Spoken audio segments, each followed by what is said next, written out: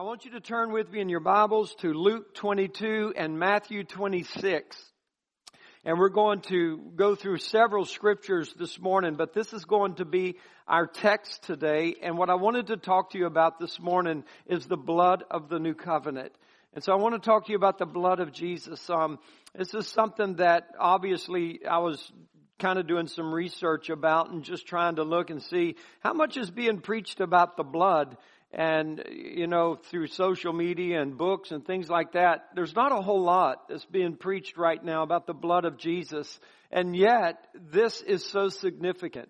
And so I want you to understand as we get started this morning, your understanding of the blood of Jesus and your faith in the blood of Jesus is the means by which you have peace with God and God has peace with you. And it's also the means by which you overcome Satan. And so I want us to have a better understanding of the blood of the new covenant. In Luke 22 verse 20, the Bible says this: Jesus is at the communion with the disciples, and he says, likewise also the cup after supper, saying, this cup is the New Testament in my blood, which is shed for you. And this is very important. A lot of times we read that, we just kind of skim through it and say, oh yeah, the cup, the grape juice, the wine, whatever, that represents the blood of Jesus who died for us. But stop for a moment and really look at that verse because it's extremely powerful. It says this cup is the New Testament, the new covenant, a new agreement that God is making with mankind. It's not the agreement that he made with Israel through Moses in the giving of that law and the blood of those lambs. This is a new one. And this new one is represented in that cup that we take to remember what Jesus has done for us. But he says specifically that this new covenant is in his blood. There is no new covenant apart from the blood of Jesus Christ. And so it is important for us to know what this new covenant is, because this is the celebration of life and freedom. In Matthew 26, Jesus again, it's the same situation, but Matthew records it with just a little bit different, same point, but a little bit different. And he says in verse 28, at the table of the Last Supper, he says, this is my blood of the New Testament, which is shed for many for the remission of sins. So Jesus is telling us very clearly that his blood is the means of the new covenant. The new covenant is in his blood. And that is important. Now, when you read the book of Hebrews and you begin to see the work of the high priest in the blood of Jesus as opposed to the blood of the lambs and the goats and the bulls, then you might begin to have a greater appreciation of the blood of this new covenant. And so this is the blood of the New Testament. And so I want to bring this out to us this morning. God has an answer for every human need. Now listen to this. God has an answer for every human need. Every one of us in this room has a need. And God's work is by taking us out of the way and substituting his son Jesus in that place. So whatever the need is for humanity, whatever the need is for you, what he wants to do is remove you and substitute his son in that place. Whatever it is. If you lack wisdom, he wants to remove you and put the wisdom of Jesus there. If you lack power, he wants to remove you and put the power of Jesus there. He wants to put Jesus in the place of your need. Jesus died in our place so that we might be forgiven. Jesus lives in our place so we can be delivered. And that is really important for us to understand. If we're going to value the blood, we have to understand it is the means of my forgiveness and the means of my deliverance. Very important. Jesus died on the cross to secure our forgiveness. He lives before the Father to secure our victory. This is very important. Most people today, many Christians today, when you talk to them about Jesus and the gospel, they will merely refer to an act of history where Jesus died for us on a cross. That's half a gospel. Because you're talking about the means of God forgiving man. But if you leave out the other part, that he lives, then you're taking out the victory for man. And this is expressed to us in Romans chapter 5. And I want to read this with you. And so stay with me. These scriptures are, I believe, very important for us to have an understanding and a revelation from God. In Romans chapter 5, we're told this in verse 10. For if when we were enemies, we were reconciled to God by the death of His Son, much more, being reconciled, we shall be saved by His life. So how many of you know Jesus lives? He did die, but how many of you know He lives? So if when He died, we were reconciled to God, then what is happening because He lives? And because He lives, we're saved. We're saved. And so a lot of people are trying to find salvation on the basis of His death, when really to find salvation, we need to thrive with Him in His life, because He lives so that we might be saved. And in order for us to do this, we have to rest in the blood of Jesus Christ. We have to understand what this means. And I want you to see again, just reminding you before we move on, how Jesus described it. His blood is the new covenant. The new covenant exists because of the blood of Jesus. And there would be no new covenant without His blood. And so I want you to understand that. Now in the book of Romans, it is revealed here what man's problem is. And I want you to listen to me carefully. Man's problem is sins, plural, and sin, singularly. That's man's problem. And that is man's curse. Sins, plural, and sin, singular. And Romans deals with this. If you were to read Romans 1 into Romans chapter 5, you would find that Paul primarily deals with sins, plural, multitudes of sins, more sins than we can count. That's what we're all guilty of. You cannot confess all of your sins. You're not even aware of all of your sins. So we have multitudes of sins. And in Romans 1 into Romans 5, this is what Paul is dealing with. For all have sinned. This is sins, an act of rebellion or an act of disobedience or an act of treason against God. And that is because we've sinned, we're going to die. And in Romans chapter 5 through Romans chapter 8, Paul is primarily dealing with sin, singular, which is really the great problem in our life. They're both a problem, but it is the sin that is the great problem in our life. God can have no fellowship with sin. He cannot. It is our sins that separate us from God. It is sin that hinders us from knowing God or being comfortable with God. Sin is the barrier of our fellowship with God. Sin provides Satan the ground for accusing us, and our knowledge of sins causes us to agree with Satan more than we agree with God. Because we're aware of the fact, I'm not perfect yet. There's sins in my life. Our sense of guilt gives Satan ground in our hearts to accuse us and to condemn us and to promote his accusations against us. Satan comes along and says, you have sinned. And we can't say, no, I haven't. So he's got us. And in that type of argument, he oftentimes brings believers down because they're not understanding the life that Jesus lives.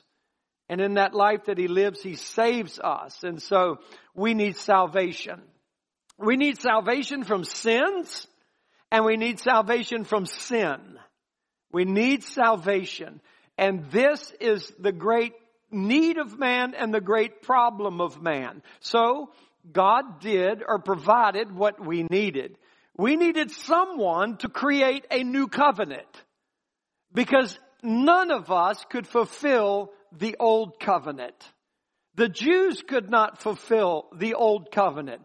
Therefore, God, even in establishing the old covenant, began immediately to prophesy of a new covenant that would come. Because the whole intention of the old covenant was to be a means of teaching that you cannot be righteous apart from me. And you cannot get rid of one of your sins because of sin. And so God brought us the solution, which is the new covenant, which is only possible because of the blood of Jesus Christ. And so here in the new covenant, God can restore the sinner to God, and He can deal with our sins and our sin. Someone would be able to restore us to God and would silence Satan's arguments against us. And if he could silence Satan's arguments against us, he could bring rest and alleviate us from our guilt that we know we have before God. And this is the miracle of the blood of Jesus. And I dare say that there's many people in the churches today that do not have this rest or this peace. They're still trying to earn it. They're still trying to gain it when it is a gift that is freely offered if someone would just believe. And so what God has done, or what He has to do in this salvation, is our sins have to be dealt with and our sin has to be dealt with. Our guilt has to be dealt with and our guilty conscience has to be given peace. And the attack of the enemy against my life has got to be stopped. How many of you want that? I want the enemy to not be able to attack me anymore and have such success. Doesn't mean he's going to stop attacking, but it's like, an ant crawling up to you and saying, I'm just going to bring you down today. And you're just like, no, you're not.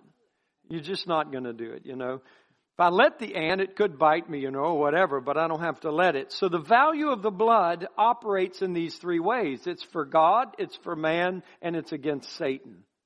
And so this is what I want to teach us, and I want us to be able to do. Now, if you're to be saved, and you're to be free, and you're to be forgiven, you have to have faith in the blood. All right? Many of the songs that we sung growing up were about the blood. There's power in the blood, right? And there's still power in the blood. The wonder-working power of the blood. What can wash away my sins? Nothing but the blood. On a hill far away. It talks about the blood. And this is something we need to talk often about, is the blood of Jesus Christ. Now, the first thing you have to understand, if you're going to know the value of the blood, is that you have to understand first and foremost, the blood is for God. The blood is for the Father. You have to know this because you've never seen it. You've never felt it. You've never observed it. But it is for God because the Father has seen it and the Father has observed it. And so we have to believe that God, the Father, values the blood of His Son, Jesus Christ. We are forgiven not because God overlooks our sins, but because God sees the blood. That's why we're forgiven. He sees the blood. If the blood is to have value to me, then I must believe it is valuable to God. I must believe that. Many people have a hard time believing that. God who announces my sin and my judgment is the same God who announces my pardon. The God who says I'm guilty is the same God who says I am righteous. If I believe Him in regards to my guilt, why can I not believe Him in regards to my righteousness? Most of the time it's because I'm trying to look at myself and within myself for the answer. But the answer is the blood on the mercy seat before the Father. And I have to believe that. I'm going to help you this morning in an effort for you to really believe that. And so if I can't believe God as to my justification, then why should I believe God as to my sin? If God says I am justified, then I should believe that. But if I can't believe God who tells me I'm justified, then why should I even believe it when He says I'm a sinner? But you see, the devil helps you believe you're a sinner. But it is the Holy Ghost who's here to help you believe that you're forgiven. He is your great witness and your great partner. If I believe in sin, then believe in righteousness. If you believe in hell, then believe in heaven. If you believe you're going to hell because you've sinned and your father Adam sinned, then believe you're going to heaven because your father Jesus didn't sin. And because He's given you righteousness. And the same God who tells me I'm lost is the God who tells me I'm found. So I choose to believe Him. So God sees the blood. It is for God. First and foremost, it is for God. And you have to believe that. So let me give you 2 examples. On the Day of Atonement, which is one of the feast days of Israel, which I'm believing we'll probably be studying here at some time this year. On the Day of Atonement, it was this one day that one man in all of the nation of Israel was allowed to go into what we call the Holy of Holies. So in the tent or the tabernacle, there was one doorway where a person could come as a priest and enter or begin to enter the presence of God. And so they would come through that one doorway, we call it the gate. And the priest could go past that gate and they would go into the court where there was the laver. And the laver was there so that they could wash themselves from the blood of all the sacrifices that they would make. And the priest then would be able to go into a tent that was divided in 2. The first place of the tent was called the holy place. And many of the priests would go into the holy place to do sacrifices and to praise God. But beyond the holy place was this thick veil, this thick curtain. And nobody could pass that because on the other side of that curtain was the Ark of the Covenant. And that place was called the Holy of Holies. And that is where God said His presence would dwell. And no man was allowed to enter the Holy of Holies except the high priest one day out of the year to take the blood of the sacrifices for the people and go into the Holy of Holies and sprinkle that blood on the mercy seat in the presence of God. Nobody saw that happen but the high priest and God. The curtain sealed it all off. No other priest saw it. No other Jew saw it. They just had to believe that the high priest who went in there and sprinkled the blood satisfied God for another year. And God would still dwell with us and we would be safe. Another example of this is in the Exodus of Israel from Egypt. And you remember the great night of Passover. And so God told the Jews, and He said, listen, I'm going to come through the land, the angel of death, and we're going to kill the firstborn of everything. And if you want to escape this death, then what you need to do is you need to take a lamb and you need to slay the lamb, take the blood of the lamb, and where do you put it? You put it on the outside of your house. And you take the blood of that lamb and you just paint the doorpost of your house. And God said, when I see the blood was not for the people in the house. They didn't see it except for when they put it on. And after they put it on, they had to stay in that house. If they were to leave that house and that covering of blood, they would die. So they had to go into the house after the blood was put on the doorpost, and they had to believe as they would begin to hear people all through Egypt screaming in horror as their children were dying, that we are safe because God is going to see this blood. And they could not come out of that house until the morning. And they just had to believe. That's like us. We have to believe. We have to believe, though we don't see that blood, we have to believe that God does and God values it. And because God values the blood and we're hoping in the blood of Jesus Christ that we are safe.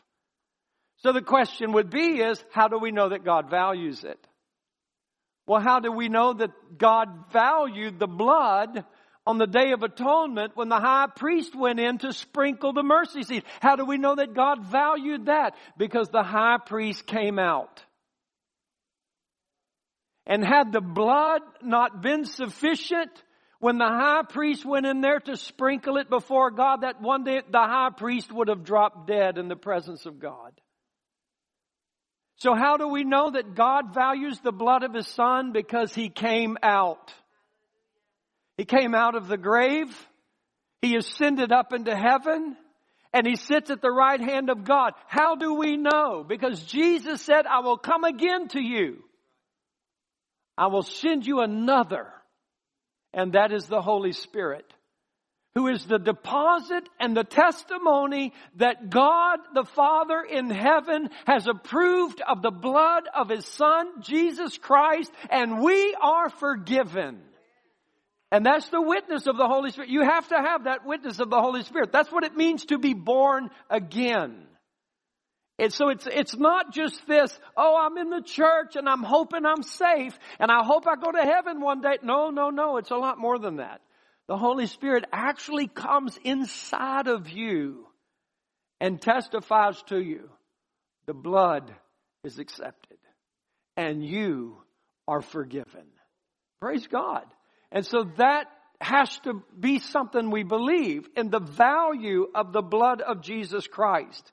And so that is the issue and the problem of our life is our sins and our sin.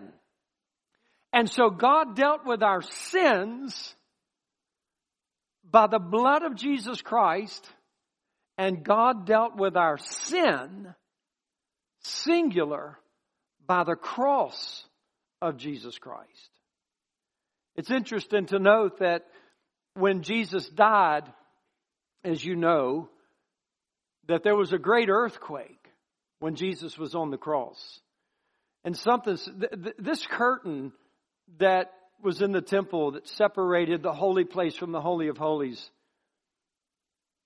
it was so thick you couldn't tear it, it couldn't be rent apart. But the testimony of the priest was, when Jesus was on the cross dying, that the veil was torn from top to bottom. God tore it. And one of the things that's so remarkable is after the death of Jesus and His resurrection, many Pharisees believed on Jesus. And one of the reasons why is because when that veil tore, it represented the bankruptcy of Israel's religion. There was no Ark of the Covenant in there. There was no God in that Holy of Holies.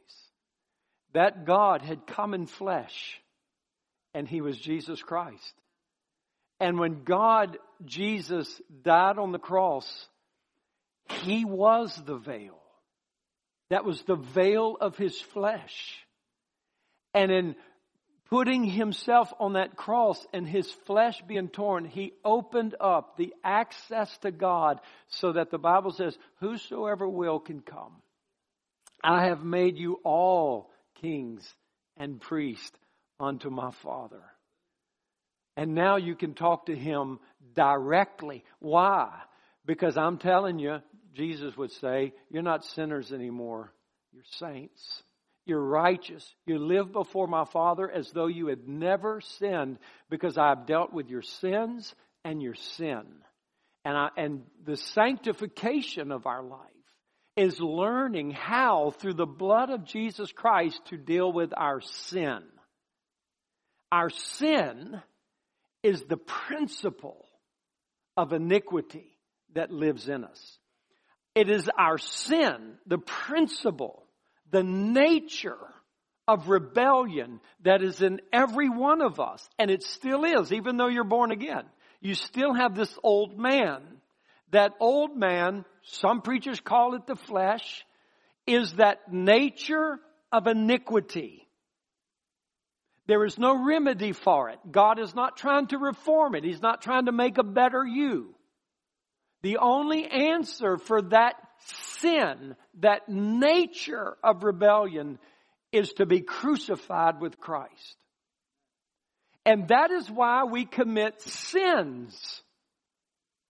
because we have sin. We have a principle of disobedience and rebellion in our old man that still to this day rises up against God, leads us into temptation, allows us to be enticed by the devil, and we find ourselves as Christians committing sins. And beloved, and I'm going to teach you about this next week, but you have to understand the means of forgiveness, the ground of peace, and the way we defeat the enemy is all through the same blood of Jesus Christ. There's not a new way. It's not like, okay, you're saved, your sins are forgiven because of the blood. Now this is how you're going to have to be. Your hair has to be this long. Your clothes have to look like this. You can wear the watch on this hand, but if you wear it on the other hand, you're a sinner. You have to give this, you have to, and if you're going to have all of this right, you got, no. These are the rules and regulations of men. If your sins are going to be forgiven, it's going to be by your faith in the blood of the Lamb. And if you're going to walk in holiness before God, it's going to be because you have faith in the blood of the Lamb.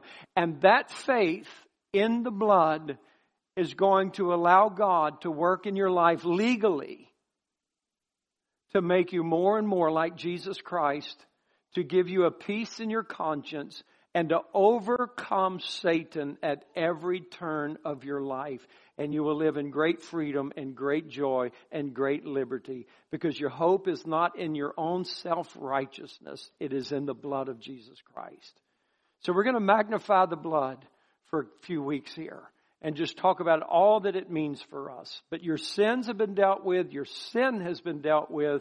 And God has given you access into the presence of His Father at any moment, any time, because of the blood. Hallelujah. Hallelujah. I pray this morning that you have peace. You have peace in your heart. You have peace with God. And that you will be able to rest in the Lord. I guess if you're troubled or you're disturbed, I would ask you to ask the Holy Spirit to grant to you a revelation and an understanding of how much God values the blood of His Son Jesus, and how it is more than enough to keep you, to save you, to restore you, and to carry you all the way home. Father, I pray in Jesus' name that as we just sit here for a few minutes this morning, that we would rejoice in the blood of Jesus Christ. Father, that we would see the value of just keeping our life under the blood. That we would have great faith that, Lord, you believe in the blood of Jesus. You rest in the blood of Jesus.